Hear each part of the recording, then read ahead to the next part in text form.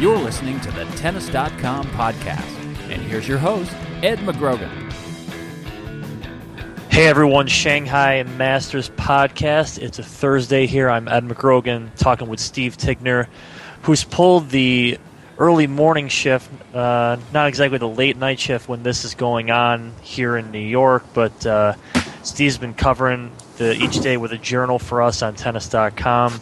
And we're boiled down to a point now in the quarterfinals where it's a very un-Masters-like quarterfinal arrangement here, especially when you think about how top-heavy the tour has been this year. But if you want to run down kind of what's left, and we can also talk about what happened today in a very upset-filled day. Yeah, I'm sort of liking this draw. When you start without Djokovic and Federer, it's going to be a little more wide open. But now, Nadal's gone, Fish lost, Tsonga lost.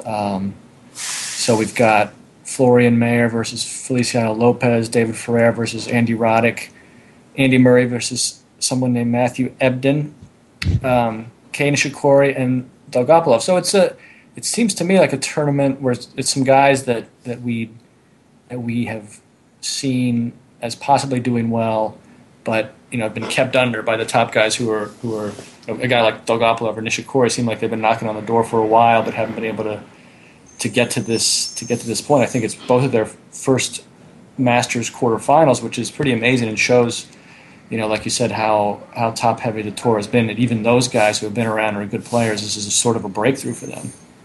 Yeah, and you're right about the mix of players. You have Lopez here, who of late has done very well, actually, kind of overall. He's probably actually one of the better unseeded players in this tournament remaining.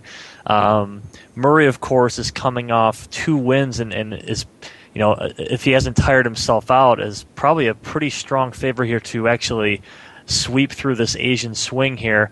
David Ferrer, compared to some of these guys here, is almost like a dominant number 3, which I don't think you would ever say aside from like a clay court tournament.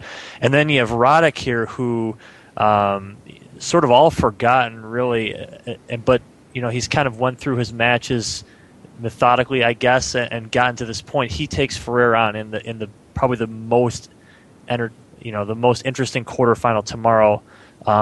Just what do you see between those two, and then we'll head back to a couple others. Well, they've played. I guess it's interesting because they've played 2 pretty significant matches this summer. Ferrer beat Roddick in straight sets at the Davis Cup, I'm sure, and then Roddick turned that around at the U.S. Open when they had the court controversy, and Roddick pretty much led everybody out to court 13, and Ferrer, it didn't seem like Ferrer knew what hit him, but this is a good matchup. Roddick played really well against Almagro today, served incredibly well. Almagro was the 7th seed, and Roddick beat him 3 and 4. Not that surprising on a pretty fast hard court. But this match is a toss-up.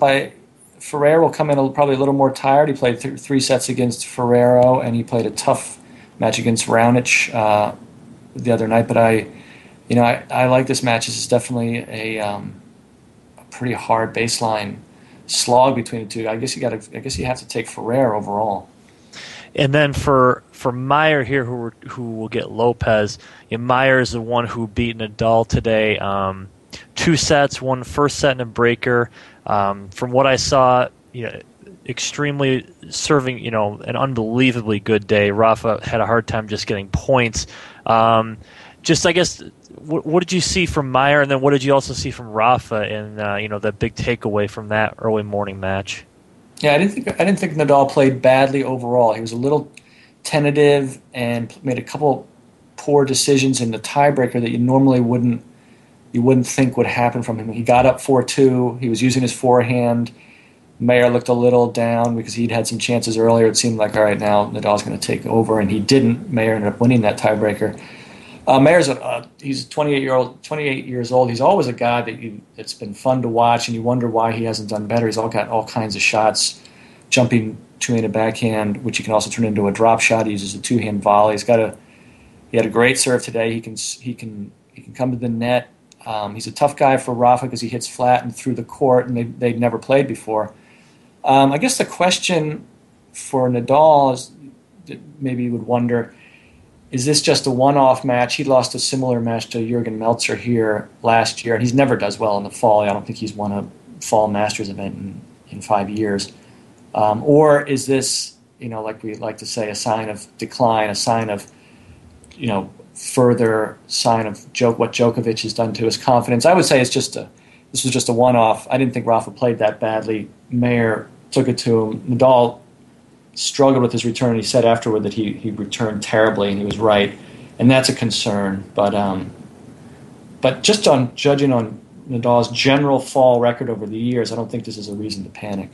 Yeah, I tend to agree with you on that one. The other side of this draw here is where Murray is, the inevitable Matthew Ebden, as you mentioned, Nishikori, who, if he were to somehow go really deep in this tournament, this is quite a tournament to do it, and considering the year that that Japan has had, he's done a lot of relief efforts for them, and this is obviously over in the East. It's Gopalov here, but just centering on Murray, since he's been the story the past few weeks, is this is kind of his to lose, I think you would say. But can you see him pretty much going through this till the final here, or does something trigger any other thoughts? Yeah, I don't know much about Ebden. I don't think I've ever seen him play. He beat Simone in a 10-8 in the third set tiebreaker. He also beat Ryan Harrison. Not a bad win. So, but you still have to like Murray there. I guess the thing with Murray now is what does this mean for him? He could win all 3 fall Masters. Fall tournaments. Yep. Fall Asian tournaments. Sorry, but he's done well in the fall in the past, and then not come through at the Australian Open. I know we always like to wonder what this means for his slam chances. I do think his win over Nadal in Tokyo could be significant just for the way he did it. He did it by attacking and not by backing down when it didn't work at first. And in the past, when that hasn't worked against Nadal, he's backed down and gone back to defense. This time he didn't do that. He was persistent. It looked like he'd seen what Djokovic had done to Nadal. And that one, he also came from a set down and just steamrolled him the rest of the way, which is such a very unconventional, way to do any match, but especially against a player who just beat him in all 3 of the Grand Slam semis. And I do wonder if for Murray, that's obviously a far-reaching point about the slams, and I do think it is kind of silly to project that far, but more immediate in the future would be the London World Tour Finals, which I wonder if for Murray, who's from the UK and everything and hasn't won that, if winning that event would actually be a pretty significant achievement for him, being that he really has essentially all but the slams on his resume at 24 years old or so. Yeah, he said that his goal for the end of the year is to finish ranked number 3, which it looks like he's going to do, and to do better at the Masters Cup, the World Tour Final. He didn't say win it; he said do better. I'm sure he'd like to win it. That would definitely be a significant step up for him. I know he seems like he's felt the pressure there playing in London.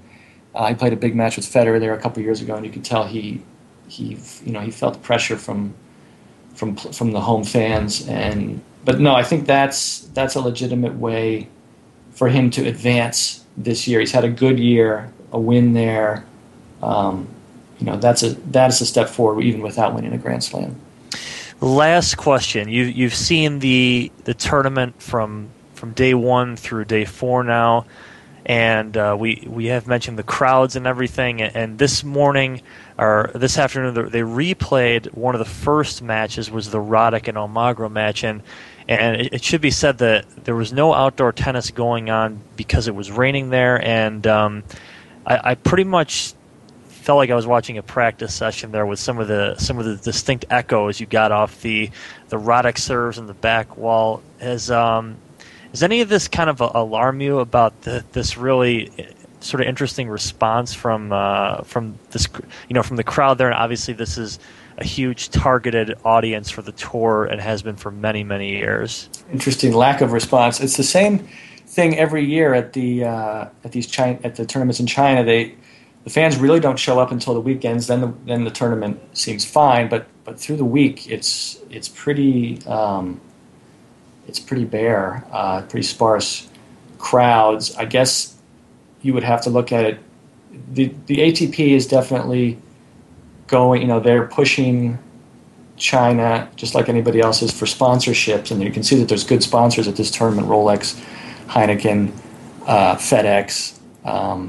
But you wonder how far you can push that and still feel like you have a legitimate tournament, a legitimate fan base. China just doesn't. I think it's going to take some time before they become tennis fans. Maybe in 10 years we'll look at this as a smart, forward-looking move. But right now it can make it for a pretty tough tournament to watch. And you also, when people talk about making a 5th Grand Slam in China, that certainly doesn't help its cause, the fans at this tournament. Yeah, was there any last? That was some sort of words tossed around there. It didn't seem to make too much sense to me, even to really look into a little bit. But what was that? Was that who was bringing that topic up? Really, there was a lot of Chinese journalists at Beijing, because Beijing is dual gender already, and they have a big facility there from the Olympics. So there was some talk, give China a 5th Grand Slam. It was mostly, I think, local journalists just asking about it, so that's why the topic came up. The head of the tournament director over there, the head of the ATP for that part of the world, Brad Druitt, said there really wasn't much to that idea. Personally, I think a 5th Grand Slam is a great idea. Of course, also with shortening the schedule and doing a bunch of other things. But it would be a long time. But you wouldn't. I think if you're going to put it somewhere, you have to put it somewhere where you're going to have a lot of fans. It's going to feel like a big event, like South America, maybe. Right? Yeah. I like the 5th Grand Slam idea. Of course, that's never going to happen in this lifetime. Yes. Yes. All right. Well, thank you, Steve, for taking all that, and for, of course, staying up through the morning for the Shanghai reports. We'll have more of those the rest of the week here on Tennis.com. I'm Ed McGrogan for Steve Tigner. Thanks for listening.